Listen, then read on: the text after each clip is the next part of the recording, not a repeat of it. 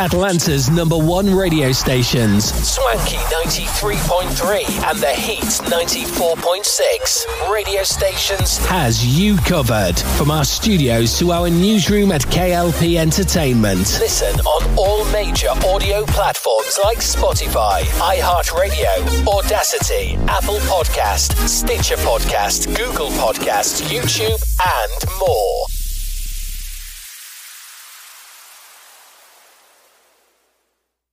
Her words weren't written under peaceful shade, but under fear for her life. I don't think of all the misery, but of the beauty that still remains. The words of Anne Frank continue to fill us with hope. Hope. Pass it on from passiton.com. Live from our newsrooms brings back our hit news network, SNN, with many news anchors like Arthur Brooks, Addison Hayden, and Beatrix Gemma. Brings you stories about the news worldwide. Tune in on Atlanta's #1 stations, Swanky 93.3 and The Heat 94.6 radio stations. To get the latest news today, listen on all major audio platforms like Spotify, iHeartRadio, Audacity, Apple Podcast, Stitcher Podcast, Google Podcast, YouTube, and more. You know that Big Bargain detergent jug is 85% water, right? 85% water? I thought I was getting a better deal because it's so big. If you want a better clean, Tide Pods are only 12% water. The rest is pure, concentrated cleaning ingredients. Ooh, pass me the intercom thing.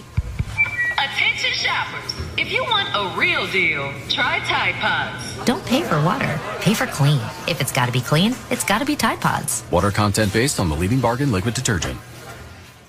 Bad breath? Use Close-Up with antibacterial zinc. Amazing. Blasts away 99.9% of bacteria for all-day amazing fresh breath. Based on lab tests. Up to 12 hours with regular use. That's amazing. Close-Up.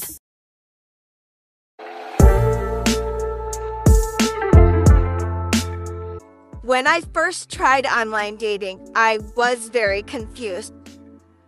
I didn't even really understand how to make a good profile, which is actually a lot of people don't understand that, clearly. Janet Ha, 65, first tried online dating in February of this year. It was her son's 20-something ex who helped her make a Bumble profile, but all of her initial matches were focused on hooking up. And because I wasn't sure what I was even doing on online dating, I did check looking for something casual. And I screened people like it was challenging. It's a lot of work. And then you finally get to these dates and they're just not what you're expecting at all. I did text a friend of mine to say, why do they think we're going to have sex on the second date? And he said, no, Janet, they think you're going to have sex on the first date. She quickly learned to navigate the app, although she wasn't sure what she wanted. Her nearly 30-year marriage had ended in divorce, and her kids were grown. I just did not want to have to take care of anybody anymore, said Miss Ha, who is a teacher from Minnesota and plans to retire this spring. I'm Katherine Pearson, a well reporter with the New York Times, and I cover families and relationships. The article you're listening to is about the joys and some of the very real challenges of dating in your 60s, 70s, and beyond. This article was inspired by the upcoming premiere of The Golden Bachelor, which follows Gary Turner, who's a 72-year-old widower, as he looks for a partner, and as he said, ideally someone who is really high energy, who likes pickleball and golf. Reality TV obviously isn't the most accurate look at this really important topic, so we wanted to talk to some folks who are actually in the trenches about what their experiences are like. Dating is really complicated no matter what age you are. The folks that I talk to are facing all of the challenges that people in their 20s and 30s are facing, plus some additional challenges or hurdles. A lot of people brought up the example of sexual dysfunction. That can be a real issue, physical issues, people who are grieving the loss of a partner, people who are coming out of a decades-long marriage that eroded in divorce. People are encountering online dating who have absolutely no experience with this, certainly didn't grow up digital natives who have spent their lives on social media, and so that's just new and confusing and weird. And the counter to that is I do think that there seemed to be this really common thread of people feeling like they know themselves, like they're confident in a way that they never were when they were younger, that can bring a certain sort of levity and joy to the experience of looking for love at this stage in your life as well. I have gained a whole new perspective on life from dating after 60, and a whole new perspective on sort of what retirement could look like, what the future holds, and how dependent I will or won't be on my kid, and a lot about just what it is to be, still alive now in this crazy time. This experience of self-discovery was a common thread in all of my reporting. Kathy Denton, who is 64 and who I get to a little bit later in the article, had a lot of really great stuff to say about her own experience. What's different about getting now than, in your 50s and 60s than when you were younger is that your dreams are different. You're younger, you want kids, you gotta have a husband, and you want that family thing, and all that's gone. It's like a new blank slate. Today I woke up thinking, we always wish we could go back and do it over again. Well, here's your chance. Even if you're not gonna stay with the person you're out on a date with, you can still have fun and go somewhere new, buy some new clothes, and get out and see things, see people. There's clear data showing that there is a crisis of social isolation and loneliness among older adults, and that is deeply harmful to people's health and well-being, their physical health, their mental health. I do think that there does tend to be a little bit of a tendency in the media to sort of focus on those stories and not necessarily on, the fact that older Americans are also vibrant and they're connecting and they're dating and they're having those experiences as well. Being with other people is scary, and there's some real weirdos out there. There's really nice people too, but they're not going to come and knock on your door. You have to get out and look for people, but you can't look for love. You just have to look for yourself. And in the process, you might find somebody pretty cool. And now, I'll get back to reading you my story. Cindy O, a licensed clinical psychologist with a private practice in Los Angeles, said she is struck by how different dating can be for her older clients because they have a much stronger sense of self. They have accepted who they are, and they are presenting themselves as is, she said. Though Miss Ha's introduction to online dating was inauspicious, 4 months ago, she swiped right on Mike Ecker, 64, a divorced electrician from Wisconsin. Had they met in their 20s, I don't think I would have been attracted to him, and I don't think he would have been attracted to me, she said, describing herself as a city girl and Mr. Ecker as a rural guy. But their rapport was easy and instantaneous. Whenever Miss Ha matched with someone, she would ask them to send a song that they were vibing to. Mr. Ecker sent Invisible by Trey Anastasio. It felt like a sign, as Miss Ha had been thinking a lot about the invisibility of older women. On their third date, Miss Ha drove 3 hours from her home to spend the weekend together. They have spent nearly every weekend together since, playing Yahtzee and cribbage, cooking, and having what Miss Ha described as mind-blowing sex. The secret, she said, was good communication. We are really open to talking about everything in a way I have never experienced before, Miss Ha told me. I used to be afraid to show who I really was in a relationship before, because they might leave. And now I don't have that at all anymore. 1 in 3 baby boomers is single, said Susan Brown, a distinguished professor of sociology at Bowling Green State University in Ohio, who studies demographic shifts in marriage and divorce. An estimated 14% of singles between the ages of 57 and 85 are in a dating relationship. David, 61, described feeling as though he was shot out of a cannon when he began dating, after his marriage of 25 years ended in divorce. He told me that he found the loneliness of a cold marriage even lonelier than being alone, and is now experimenting with polyamory and non-monogamy. He'd had inklings during his largely sexless marriage, but never felt like he could explore those sides of himself, and described the confidence he feels now as a remarkable feature of midlife dating. David asked to use only his first name out of respect for his ex-wife's privacy. David, who lives in California, told me, "One thing I quickly discovered is, wow, you really don't have to play any games at this point in life. I don't have to tell any story that's not true about me, and neither do they. Kathy Denton, 64, agreed she feels bolder now, in part because she no longer experiences the pressure she once did to settle down. She has been able to find fun with some of the men she has met through various dating sites, even if none has been a long-term match. One delightful man cooked her the best soups and breakfasts. Another swept her off to his condo in Florida and showed me how to have fun again. Miss Denton would like to fall in love again, but she has also fallen in love with herself and realizes she is the only company she needs. Miss Denton lives in Michigan. She goes to the beach, spends time with friends, and plans to enroll in a stained glass making class. If I had to spend the rest of my life alone, I'd be fine with it now, she said. I love my life. Dating after 60 isn't all roses. Several daters interviewed for the story mentioned how frustrating it is to meet people whose toxic behaviors have calcified over decades. We need a lot of patience with each other to undo some of this crap we've been through, said Miss Denton, adding that she has dated men who turned out to be compulsive liars or who she suspected had alcohol issues. She has interacted with men who clearly did not bother to read her profile, she said, and others who sent naked photos.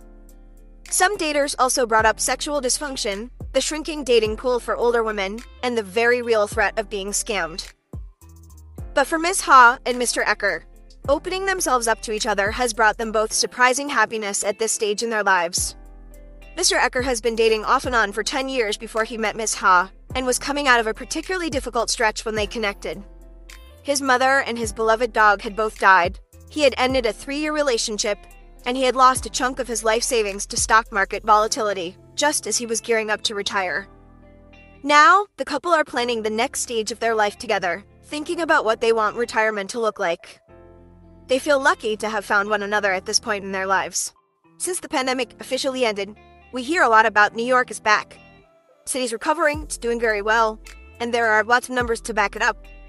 But I wanted to know what the recovery actually feels like for people living here. Whether the middle class and folks who are in lower earning jobs are feeling the recovery the same way that more affluent New Yorkers are. That's what the story I'm about to read to you in a minute is about. I wanted to know what's really happening in New York City's recovery.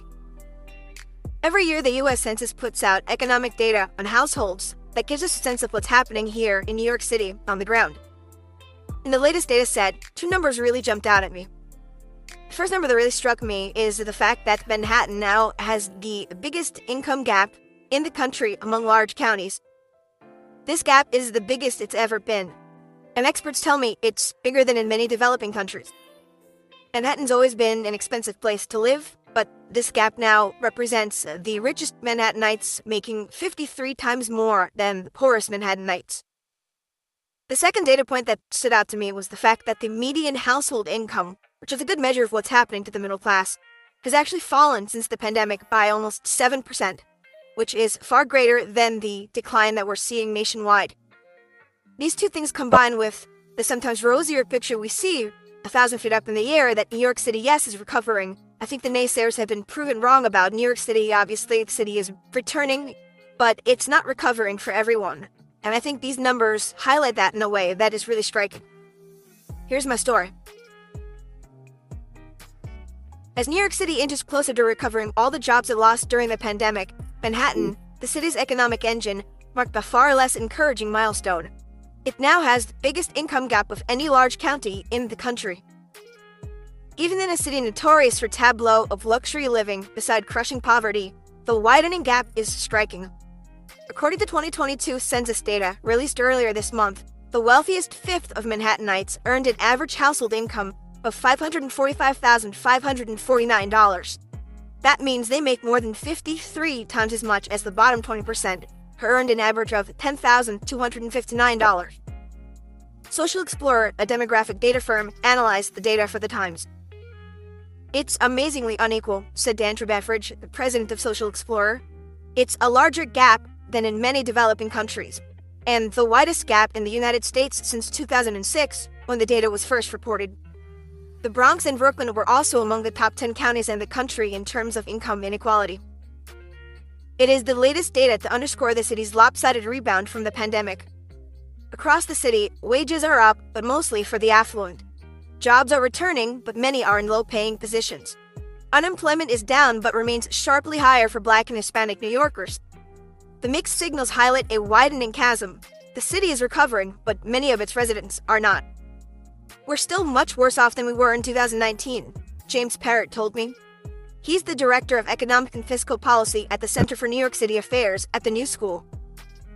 Nearly 20% of public housing residents in New York City have reported making less than $10,000.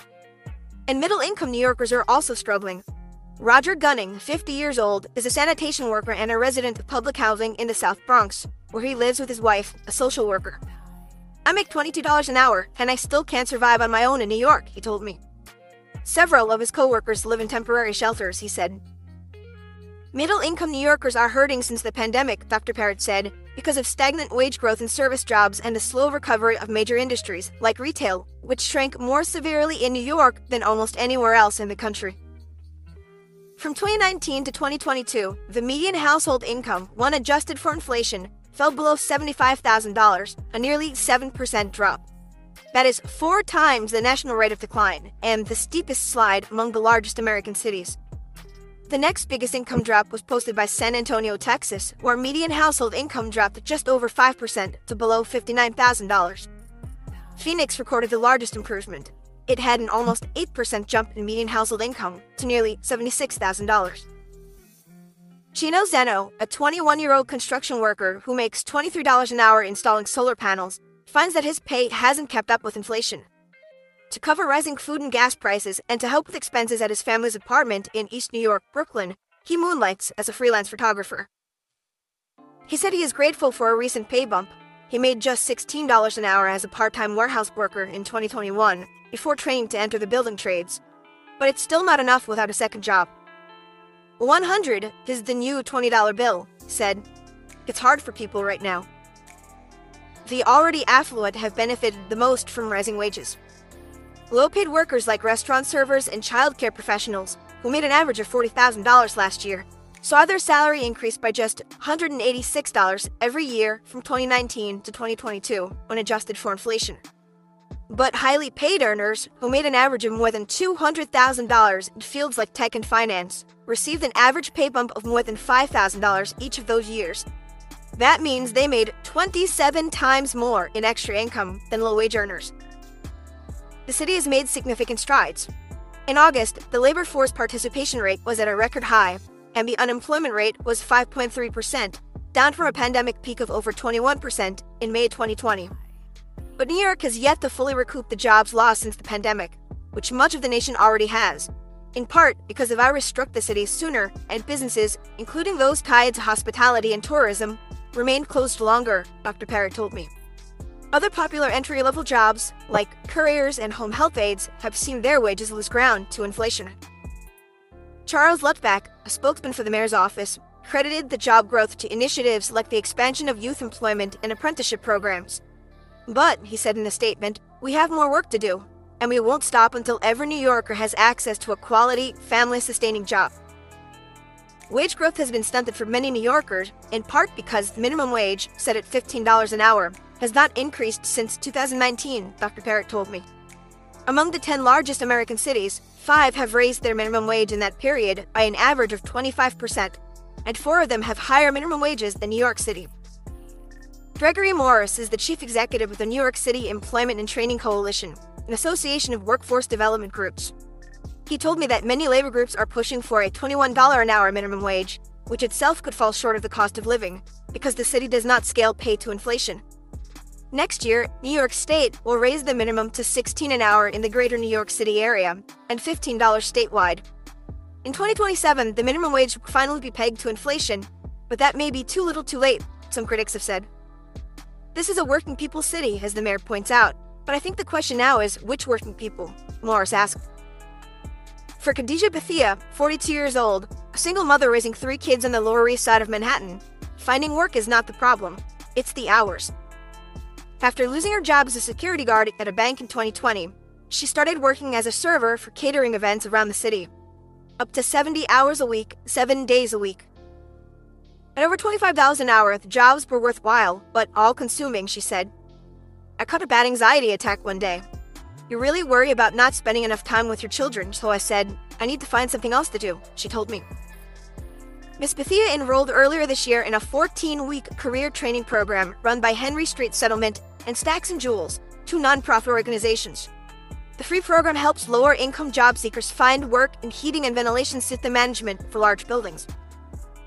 She graduated in May and is now paid $20 an hour, less than she made waiting tables, but she has the opportunity for career growth and the possibility of working remotely some days. For now, she still works about 4 catering gigs a week. A significant dilemma for job seekers is that the time to learn new skills can be costly, especially in an expensive city like New York, said Anise Alves Willis. She's the program director for Youth Build, a 6-month employment program through St. Nick's Alliance, a nonprofit community service group. The time commitment is a luxury many low and middle-income workers can't afford, even when stipends are included. Angelita Mendez, 35, a beautician who moved to Washington Heights in Manhattan from the Dominican Republic in 2021, began taking free English lessons last year with NIMIC, a nonprofit service provider. But she only made it about halfway through the course before bills started to pile up. The $1,600 a month rent she splits with her mother, the $1,100 a month she pays to lease a booth in a salon, and the rising cost of groceries for her 2 children. She makes about $600 a week, or around $31,000 a year. I don't have the time to do it, honestly, she said in Spanish. But she hopes one day to return to the class, become proficient in English, and use her skills to study cosmetology. Where would her newfound skills take her? Probably New Jersey, she said, where it's cheaper.